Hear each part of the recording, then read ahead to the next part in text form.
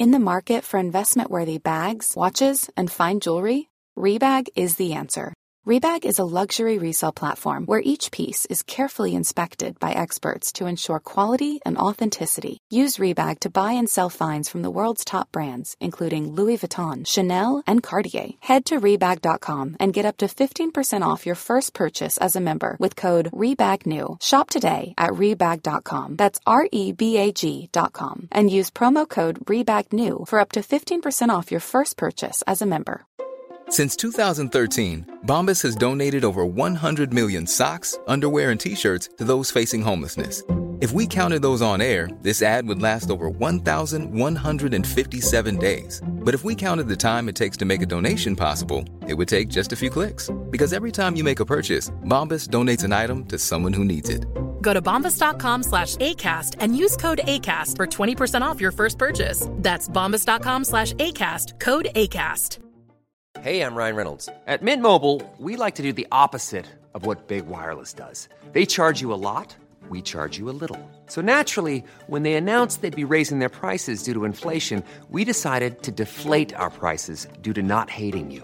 That's right. We're cutting the price of Mint Unlimited from $30 a month to just $15 a month. Give it a try at mintmobile.com/switch. $45 up front for 3 months plus taxes and fees. Promo rate for new customers for limited time. Unlimited more than 40 gigabytes per month. Slows full terms at mintmobile.com.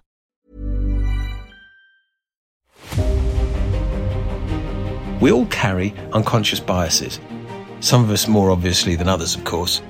And today's guest, Pragya Agarwal, has done a huge amount of research into how we can combat the prejudices we carry with us and make better decisions in everything we do. Welcome to Future Imperfect. I'm Pragya Agarwal. I'm a behavioral and data scientist, and I'm a visiting professor at Loughborough University in Social Inequities and Inclusion. And I am a founder of research think tank 50% Project, where we consult with a number of organizations and we look at global inequities. And I'm an author of a nonfiction book, Sway, Unraveling Unconscious Bias, which I suppose we'll be talking about, but 2 other books, Wish We Knew What to Say, Talking with Children About Race, and Motherhood on the Choices of Being a Woman. And I write for other places as well. You're a true polymath then. That's wonderful. I was going to start with your latest book, and we're talking about bias and prejudice. And obviously they're 2 different words. And I thought we could probably start by discussing what you understand, what the general member of the world thinks of as bias and prejudice, and how they overlap or don't overlap, or how you would define bias as opposed to prejudice, or vice versa. So I think there's been a lot more discussion about bias and prejudice and discrimination in the last year, I suppose. So these terms have become more mainstream. I think sometimes people get confused between bias and prejudice. Personally, I think bias, we all carry biases. Biases means that we have a preference for something more than something else. So I have a bias towards pistachio ice cream, or I have a bias towards certain kind of books or any color. So that's a bias. Anything that sways our decision. When I see 2 things, I have a preference for the other. But in some cases, that bias is harmful, it's toxic, and it can become prejudice when you actively, unconsciously or implicitly or explicitly prefer or give preference to something that causes or reinforces the social and systemic inequities, inequalities. So if I hire certain kind of people all the time because I have affinity towards them, because I think they'll be a better fit for the organization, that means that I might be, or anybody might be, reinforcing some of these imbalances that are already existing in our society, that where certain people have more advantages than others because of their belonging or identity to a certain class or group. So that is a prejudice because that reinforces the systemic imbalances that already exist in our society. So I suppose prejudice is when that bias impacts on other people negatively or arguably positively, because I think you can be positively prejudiced towards one group as opposed to negatively towards the other. So it sort of cuts both ways, I think. This is presumably a global phenomenon amongst human beings that in the West, we particularly think of racism, white-black issues. But I imagine that most societies have something similar to them that they have to fight against, perhaps? Is that your experience from studying this area? Yes, I think prejudices exist in different forms. Prejudices means that you're discriminating against somebody and assigning benefit or advantage. Any stereotypes that we carry or any kind of internalized messages that this is better than the other. So, for instance, we talk about racism and we talk about racism being a power issue or a privilege issue. But there's another aspect of it in other cultures and communities, like in India or in Asia, other Asian societies, or even in African societies.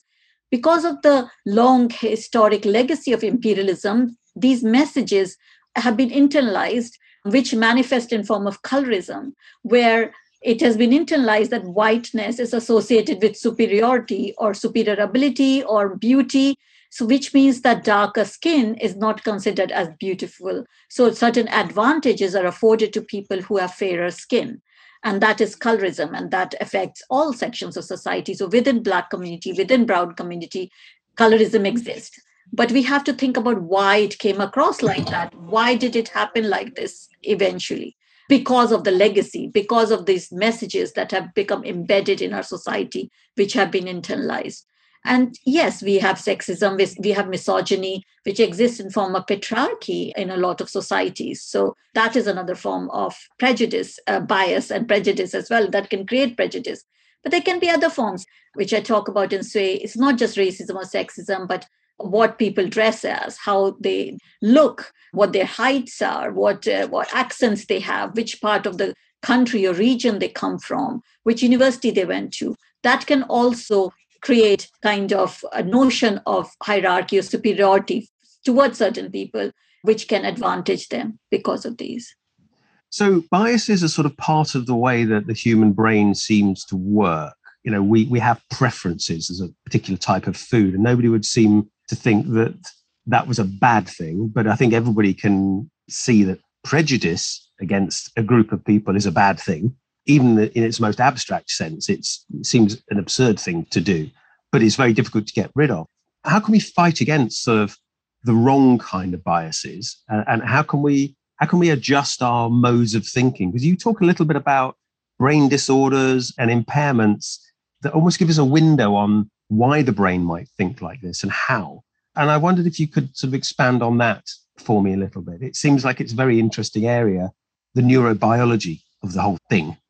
Yeah, I mean, first of all, there's an aspect of evolution in it, an evolutionary aspect that I talk about in the book as well, that we were kind of conditioned, our ancestors were, to create these in-group, out-group associations where we lay down these divides and say, this person doesn't belong to my tribe, my community, this person is out-group. And in the very, very distant past, it happened because of the instinct to survive, that our ancestors knew that their resources were limited. People who were coming from outside, who were not part of our immediate group, could bring in diseases that we hadn't built immunity to, all those kind of things. And research shows that when we consider somebody a member of the out group, we are likely to be more prejudiced against them. We are likely to discriminate against them because we have a certain affinity towards people who we considered part of in-group. And now these kind of in-group, out-group associations can be strengthened by politicians' messages or media messages, which tell us that certain people will come in and take our jobs away or change our lifestyle or change our status quo. And our brain doesn't like the discomfort of change. We are always resistant to change. And also knowing more about this kind of neuroscience or how our brain is acting towards information is really useful. Because when we start thinking about the dual processing theory, about how our brain processes information, we realize that our brain is being bombarded with information from all sides all the time. I mean, especially now with all the virtual platforms, social media, everything, we are constantly being bombarded with it. Our brains can't process all this information in a rational way. So natural instinct is that we do this processing very kind of quickly and spontaneously, and we judge people quite quickly as well, because our brain is trying to preserve our cognitive resources. And this is called system one processing. And this happens a lot, mostly in the part of the brain, which is the amygdala. And the amygdala it's designed to react to fear and threat, which means that we are more likely to be fearful of certain situations which are unfamiliar. So the fear of the unfamiliar, or unfamiliar people, or people we have built stereotypes to, because when this information comes in, our brain kind of subconsciously matches it to the existing templates that are already in the brain that we have built up through time or through our experiences, and does some kind of a visual matching thing and says, actually, this kind of person acted like this in the past, or this is the stereotype that I have of this person or this situation, so it's likely to happen again. And so we are kind of matching this against these templates, and that is how our stereotypes become activated. But when we take time to process this information, when we don't react in a kind of a really impulsive manner, or when we are just kind of retweeting things and sharing things without reading the article, we are more likely to send that information to more rational parts of our brain, which is like the prefrontal cortex, which takes time to assign rules, to look for more information, to think of consequences. And so we are processing that information more rationally. We are less likely to activate stereotypes. So there is that sense of knowing and understanding how our brain is processing information and why these stereotypes get activated as well. So then we can maybe take time with important decisions and build a gap between holding stereotypes and activating stereotypes as well, which is likely to lead to prejudice.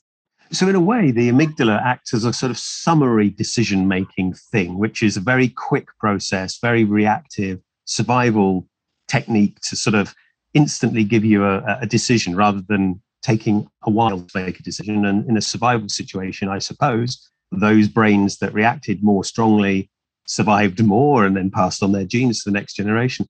I did read a study once, some time ago, where it looked at the amygdala itself and how responsive it was to fear stimulus, which mapped across to political viewpoints as well in a fascinating way, that if somebody's amygdala reacted very strongly to a threat picture, there was a 80% linkage to being more right-wing than left-wing.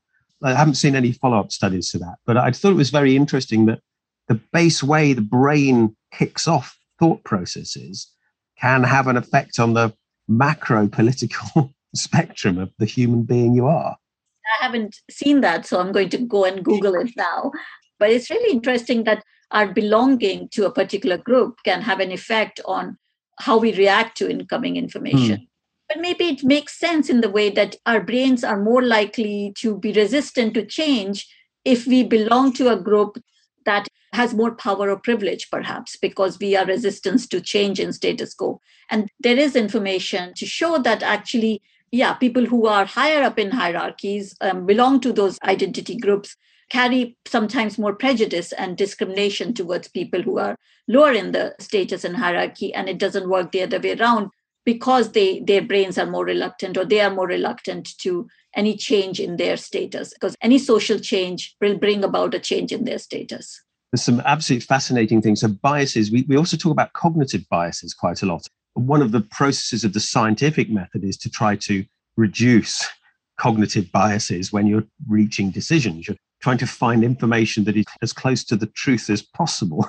And quite interestingly, sometimes talking to non-scientists, people often talk about the proof of something. Is that proven? It's like, well, no, because science is always tentative. And history has shown us that there can be new information that comes in that can upset and replace the accepted best fit theory with a whole new theory. And if a new theory comes in, it's got to answer all the questions that the old theory answered, better to be adopted, generally speaking. And some people find that quite difficult. And I think thinking without or reducing cognitive biases is actually quite difficult to do.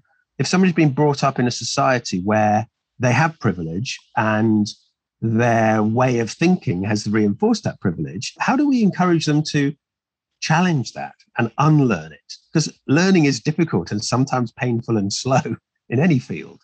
Yeah, I think it is tricky. And yes, that is the challenge that we are facing, isn't it? All through society, all through the different discussions that we are having. I think, first of all, acknowledging that we might carry biases is the first step. And I think we are all reluctant to do that because we all think that being biased means that I'm a very bigoted person, or I'm a racist or a sexist person. And everybody assumes, we all think that we are very fair-minded and we don't want to be penalized for considered to be biased or prejudiced. And to understand that actually a lot of these biases are learned through our lives. So if we look at developmental psychology, if we look at how children learn prejudices and biases, we know that this sense of in-group and out-group is reinforced as they grow older. They are not born with this sense of bias. So it's not like genetically hardwired in them. There is an instinct to categorize people. There is an instinct to box things and label things, label people and situations. There is an instinct to form these in-group and out-group, but that becomes reinforced. And how much people do that depends on how we are brought up and what kind of education we've had. So if we can learn these biases, that means we can unlearn them as well. And I think, obviously, the most effective way would be to actually start talking to our children from a very young age and thinking about how gendered socialization or racial socialization affects their children's biases and prejudices and how they grow up with that and how that affects their self-identity as well as how they relate to other people. But once this has become deeply embedded and ingrained in us, I think the first step is this acknowledgement that, yes, I might carry some biases. I just need time to reflect on them and consider them and be open about it and to be reflecting on it constantly. And I think education is really the first step. Reading about it is really the first step. An empathetic view towards the world is really the first step, which means that actually considering that other people who might not have certain privileges as us might have a different view on the world and might have a different experience of the world. And I think we shirk around this topic of privilege often because we, again, don't want to feel like we have privileges because we all feel like we've had certain barriers and difficulties in life and challenges. But I do think that all of us, again, carry a lot of privileges. We carry different kinds of privileges depending on our intersecting identities. And we need to be able to acknowledge these privileges, to say, actually, these are the privileges I have, which means that these are the barriers that I didn't face. These are the barriers that were removed from my path because of these privileges. If I'm educated, if I'm heterosexual, if I'm cisgender, all those kind of privileges, that I am white, middle class, and all those kind of identities can create privileges. And I think really having this discussion about and being open to the fact that talking about privileges doesn't dismiss the challenges someone has faced in life. It only means that we can acknowledge those privileges and use them as leverage to help others who haven't got the privilege. And I think that is the kind of discussion we need to have, which sometimes is so binary in our media or in our society about black and white, whether we are pitting black people against working class people. It's just such a binary discussion. And I think we need to have a more intersectional, nuanced discussion around it. I think a lot of these things are solved by talking to people from different backgrounds. I mean, I know my personal experience was very privileged, middle class upbringing, went to Oxford, and have been on the receiving end of privilege without probably knowing it in any way, shape or form, and still are. The long hair is an interesting one because I spent most of my life with more traditional male hair, shorter, and very rarely got stopped when traveling. But as I've grown my hair, it's been a really interesting wake-up call. Just being the same person, but with long hair as a man, means I get stopped by security in airports dramatically more, 4 or 5 times more likely to be stopped when I'm traveling to America or to other countries. Because I always thought, this is crazy. I've been stopped yet again. And this never used to happen to me. And I started to track it myself.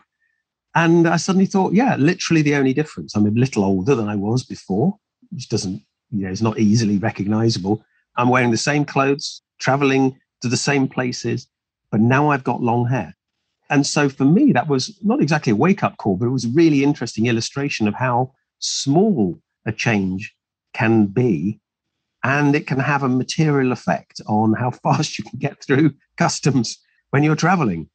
Now, I know that's fairly trivial and tiny and unimportant, but I think just reflecting on that experience and how that might map across to more extreme experiences for people from other parts of the world was actually quite a useful learning experience for me. And I've always found talking to people breaks down barriers surprisingly successfully. You end up just having a chat and you realize that this person, whatever they look like or whatever their politics, typically is another human being, broadly speaking, trying to achieve the same things you are, be relatively healthy, try to sort of achieve success in life and be comfortable and have a happy family life and that kind of stuff.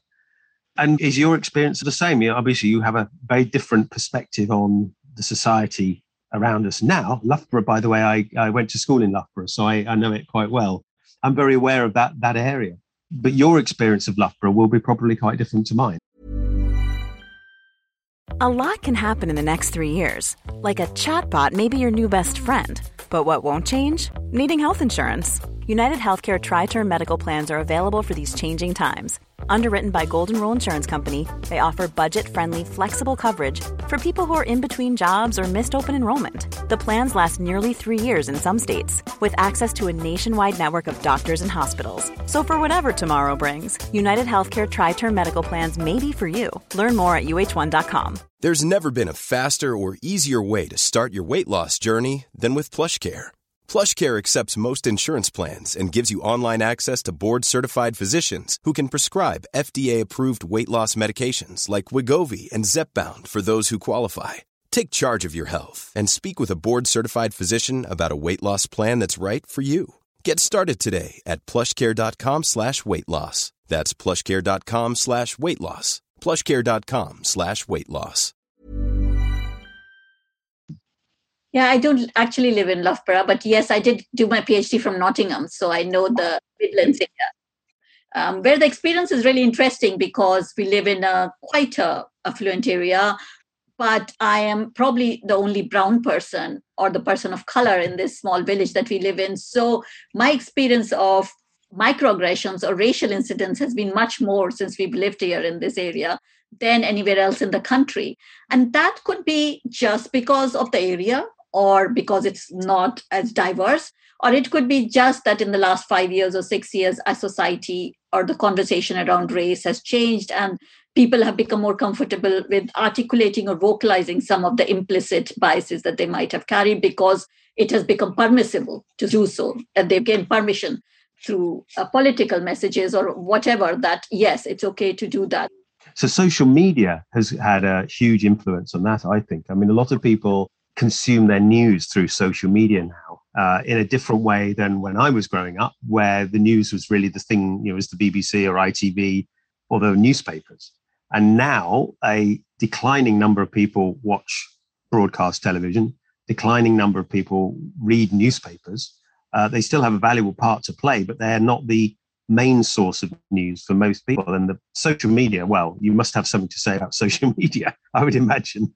Yeah, I mean, social media has played a huge role and it continues to play a huge role. And I think there's a sense of maybe a disillusionment being set in about social media among people now to see how some of these discourses are becoming, again, as I say, very black and white. We don't have nuanced discourses on social media. It becomes very, very polarized very, very quickly. And yes, it creates echo chambers and filter bubbles. We know how social media algorithms work as well. They have underlying biases built into them, which means that they can heighten and kind of perpetuate some of these societal biases that are already existing. They can create biases as well through the way that social media algorithms work. We know how Facebook has been used politically as well to create these divides or to give a certain kind of message to people during election time. We know how it's been mobilized. But also these kind of echo chambers and filter bubble means that we are more likely to engage only with people who think like us and have the same beliefs. Actually, research is showing that people are becoming more and more insular on social media in the way that they don't want to engage with people who have different views, and they're blocking and muting, which is really good, healthy practices. But I also find that sometimes I get these messages from people who say, did you know that you're following this person who thinks like this or believes like this or follows this other person? And I always say, yes, I follow them because I like to know what's going on outside this bubble that I live in. If only I just engage with people who think like me, how can I engage with the diverse discourses? I mean, part of that as well. And so I think, yes, the social media is a democratizing platform, which gives voice to people who don't otherwise have voice. So in that way, it's really good because not just journalists can talk or write about things, not just people who have power or positions of power can express opinions. It is actually giving voice to activists, it's mobilizing communities who didn't actually have positions of power. But there is a downside to it in the way that it's becoming very polarized.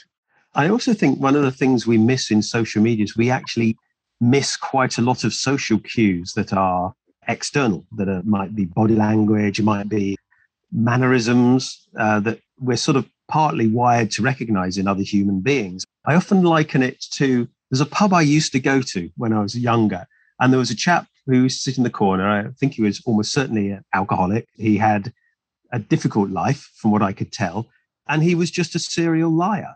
He used to amuse people by telling them lies about himself. And, you know, he wasn't a threat to anybody. He was quite a sad character, but he was sort of amusing in a way. And he was the pub's sort of weird person. And everybody knew that. And so you'd buy him a half pint, you'd have a chat, he'd make some story up about being the SAS or being an astronaut or something equally absurd, which he wasn't. And you'd smile and be pleasant and move on. You would not think his opinion was important, though, subsequently, because you had all the other social cues and the knowledge around this person. And the trouble with social media is that A, there are a lot of fake accounts that literally aren't people. And B, people can sound very lucid. But in fact, if you were to meet them in person, your instincts would tell you that they had a lot of difficulties thinking, or, you know, they were troubled, very troubled. And I wonder how we can get that recognition back in social media to help us make judgments. I think we need to rely less on social media for our social engagements and interactions, which was difficult, obviously, in the last year or so when we were all socially distancing and we didn't have much real life engagement. And so social media was a big anchor for people. But yes, we know how rumors or gossips or people have created fake accounts or fake narratives and fake stories and fake identities on social media. And it allows people to do that. And it permits people to live life like this. And we are more likely to believe, I think, because, as you say, I think status also creates bias as well. If you see somebody with a lot of followers or somebody who's been retweeted a number of times or somebody who's been retweeted by somebody famous, we're more likely to believe them. So I think status bias plays a role very quickly in social media. And obviously, as I said before, we don't take time to rationalize the things on social media because we're often engaging with social media when we are busy multitasking, doing something else, standing in a queue in for a coffee, or when we are supposed to be writing or working, and we are very quickly processing that information. So obviously it reverts a lot from our system one processing, which activates a lot of stereotypes, but also keeps these biases intact. So yes, I think more awareness and discussion about it and more ability for our younger people, I think younger generation, to critically analyze what they see and how to trust something or not. And we've seen the discussion around fake news, how fake news spreads so quickly around WhatsApp groups and with social media as well. I think there's a problem because of the lack of trust in media as well, because people are relying more on social media because they don't have the same kind of trust in other reliable news sources now, or in journalists or in politicians. So they prefer to get their news from kind of these crowdsourcing platforms. Yeah, it is interesting because, again, reading some papers on the algorithms, they're all designed to benefit the system, which with Facebook or YouTube might be people engaging with more comments.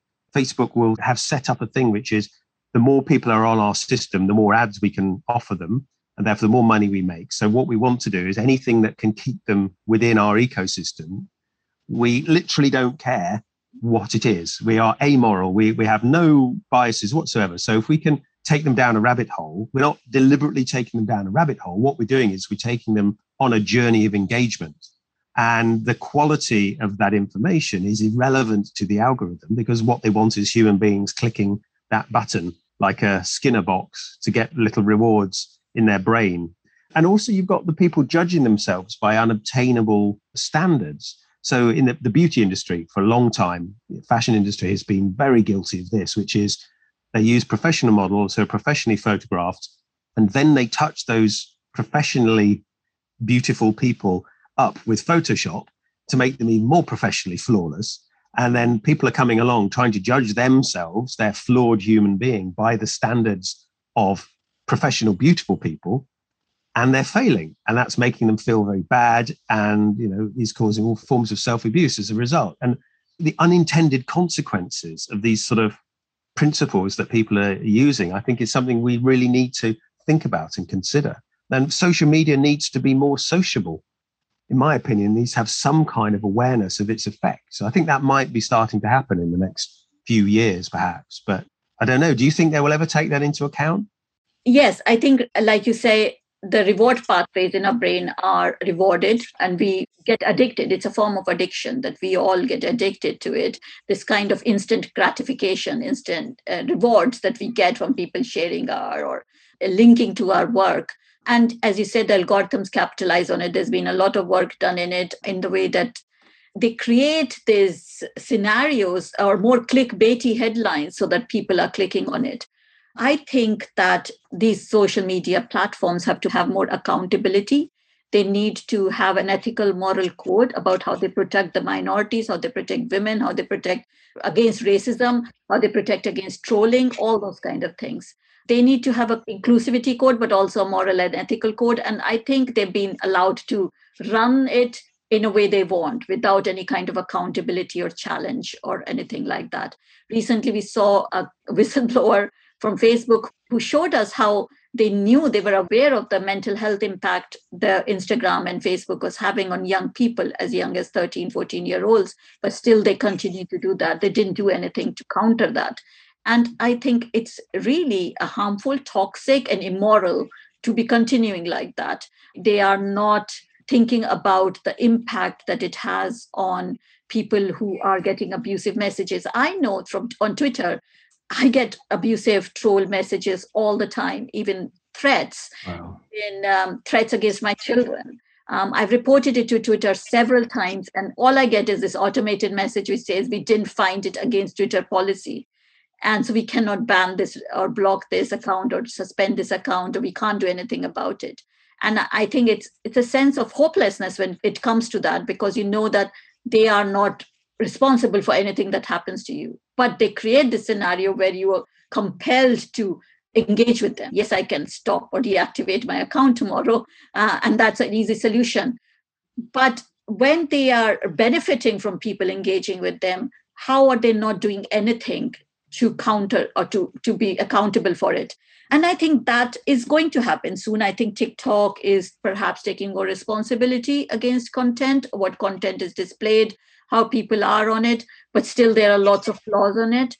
I just feel like some of the decisions that are made from, again, a privileged position. And also, I think is reflective of the lack of diversity in some of these teams as well. So we know that, for instance, we know how much bias is built into artificial intelligence, not just social media, but also other tools and apps that are coming in. And that is because of the lack of diversity in these teams. So the bias can come from the data that's used, because data is a reflection of our society and the bias is built in it. But it's also a reflection of the bias of the teams that are designing these tools and apps as well. So there's a whole lot of things that need to be addressed in this. It's just occurred to me that somebody's saying that if you don't want to be abused on Twitter, you should terminate your account. It's a bit like telling women, if you don't want to if you don't want to be attacked at night, don't go out at night. It's not an answer. It's victim blaming. It's saying, well, just don't engage with our platform then, which is awful. Yeah, it is, again, exactly what you say. It is actually telling people that you have to be responsible for your own safety and not doing anything about the system or the structure that is enabling that kind of behavior. I mean, I think social media might actually, is obviously going to be starting to be controlled by legislation. I mean, I think our politicians of all sorts of types are going to start to realize that something has to be done. And I think the European Union is probably going to be one of the first movers in this area, or China, actually. I can see China clamping down on this kind of stuff fairly quickly. There are certain places I can see lagging behind from actually doing anything on that basis. And I wonder whether now Brexit's happened, whether, our politicians in Westminster should take a closer look at this, because they must be on the receiving end of all sorts of abuse, I would think. I mean, politicians sort of goes with the territory, but it shouldn't. Being disagreed with goes with the territory of being a politician, but being abused shouldn't go with the territory. And I wonder what the experience of members of parliament is in particular, whether they could be a power block to help move the conversation in a more positive direction and sort of legislate for this. Or do you think it can be done by moderate-sized Britain, or does it need to be global? I suppose it needs to be global, really. It has to be global. I think legislation would help, certainly. Again, it's a nuanced discussion about how we control these things, about how the company and the state can work together, how organizations can have the autonomy, but still have some kind of legislation which manages these kind of the underlying bias or the prejudice it creates or how it reinforces it. I think as for the state or the politics in Britain, I don't know what to say, actually, because there are a whole lot of problems with our government. I think they don't acknowledge their privilege and position. Then it's very difficult for them to understand and acknowledge and experiences of other people who are not in as position of privilege. So again, thinking about misogyny, thinking about racism, we see these cases all the time coming from discrimination against trans people. And all these problems are not being addressed on the ground. How are they going to be addressed in social media or in the virtual world? First of all, they have to acknowledge that these problems exist, and that should be the first step. But I haven't seen that either. What I constantly see is an attack on anybody who tries to raise these issues as woke, or the fact that there is a woke culture, or the fact that there's a culture war, or the fact that there's a cancel culture, rather than acknowledging that these problems exist in our society and we need to work hard, work together to address them. So I think, first of all, we need to deal with the real world as well, because real world social media is a reflection of the real world.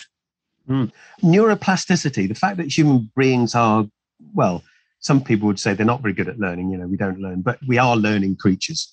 How do we help people overcome these biases? We talked about education, but once somebody's been brought up from an extreme perspective, like sort of de-specify it. But, if you're brought up in a religious institution, let's say, and your whole brain is set up to process the world and process data through your learned experience of being a member of that particular society, how do we help people to relearn and use the brain's ability to heal, repair, create new pathways, and unlearn what we've learned in a lifetime?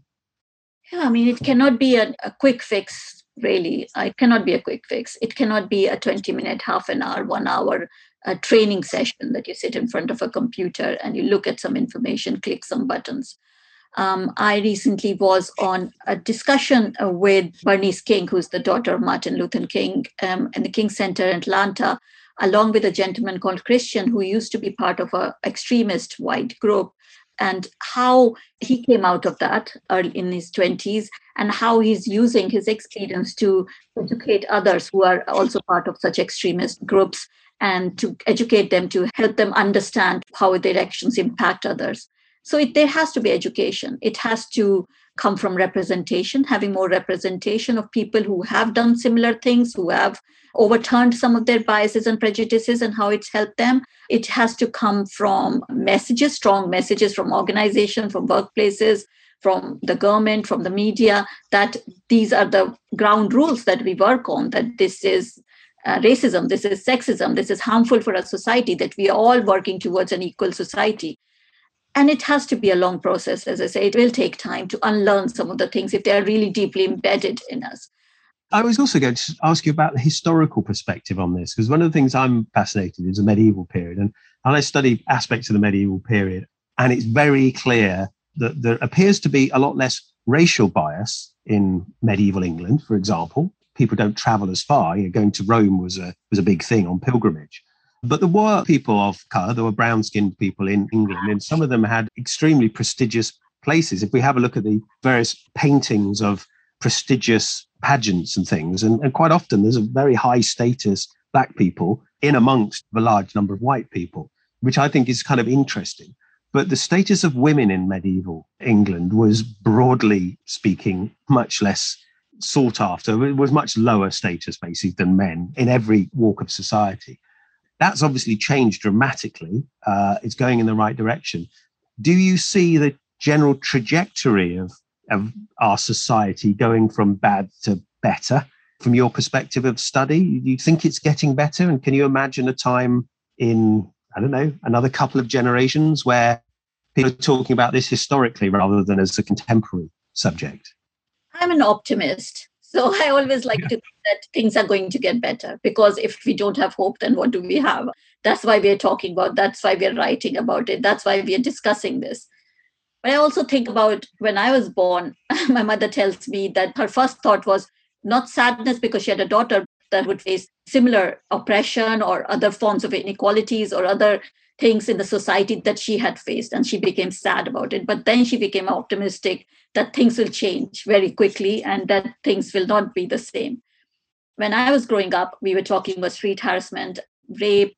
We could go out on public transport the way that you're supposed to be in society or in public so that you don't get abused. It was always your fault. Now we're having coming back. It's like a full cycle. We're coming back to the discussion again about you have to look after yourself, how afraid you are when you're going out in the dark, how always you're looking over your shoulder.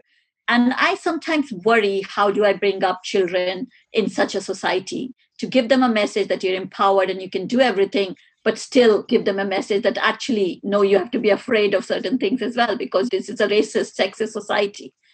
So there is those kind of anxieties and worries about whether we are really changing, whether the system is really changing, or whether we think that certain things, small things have changed, and we think that these are big changes because we want to be optimistic.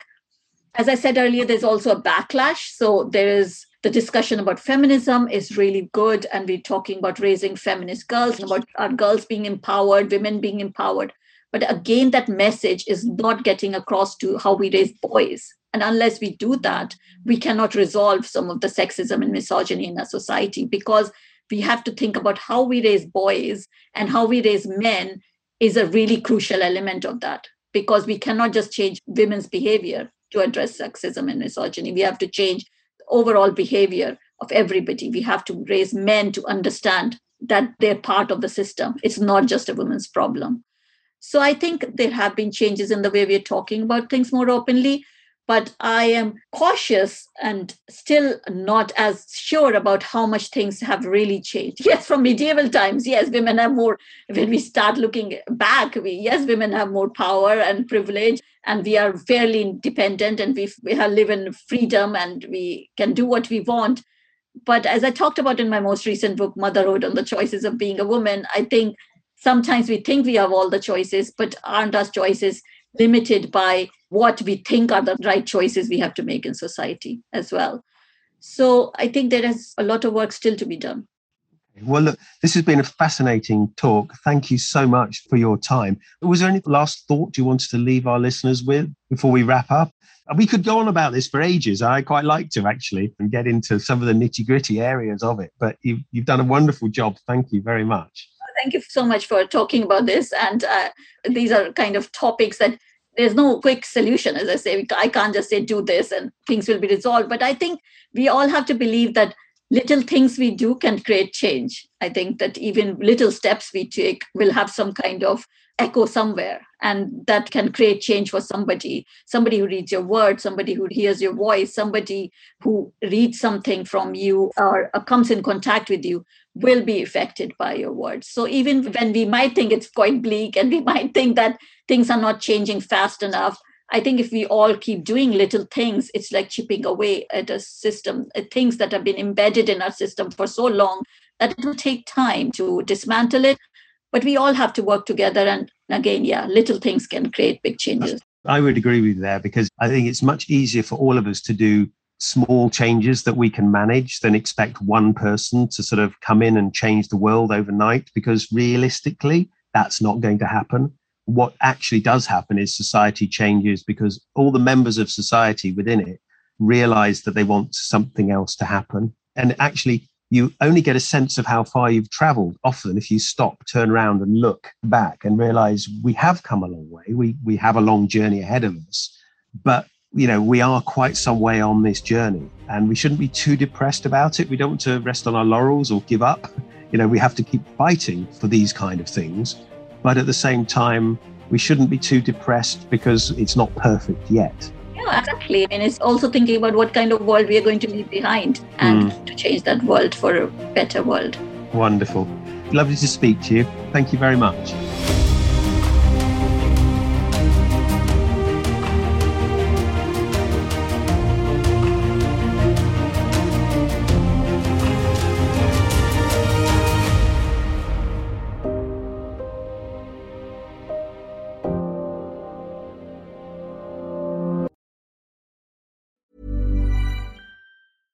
Mom deserves the best, and there's no better place to shop for Mother's Day than Whole Foods Market. They're your destination for unbeatable savings, from premium gifts to show-stopping flowers and irresistible desserts. Start by saving 33% with Prime on all body care and candles. Then get a 15-stem bunch of tulips for just $9.99 each with Prime. Round out Mom's menu with festive rosé, irresistible berry chantilly cake, and more special treats. Come celebrate Mother's Day at Whole Foods Market. A lot can happen in the next 3 years. Like a chatbot may be your new best friend.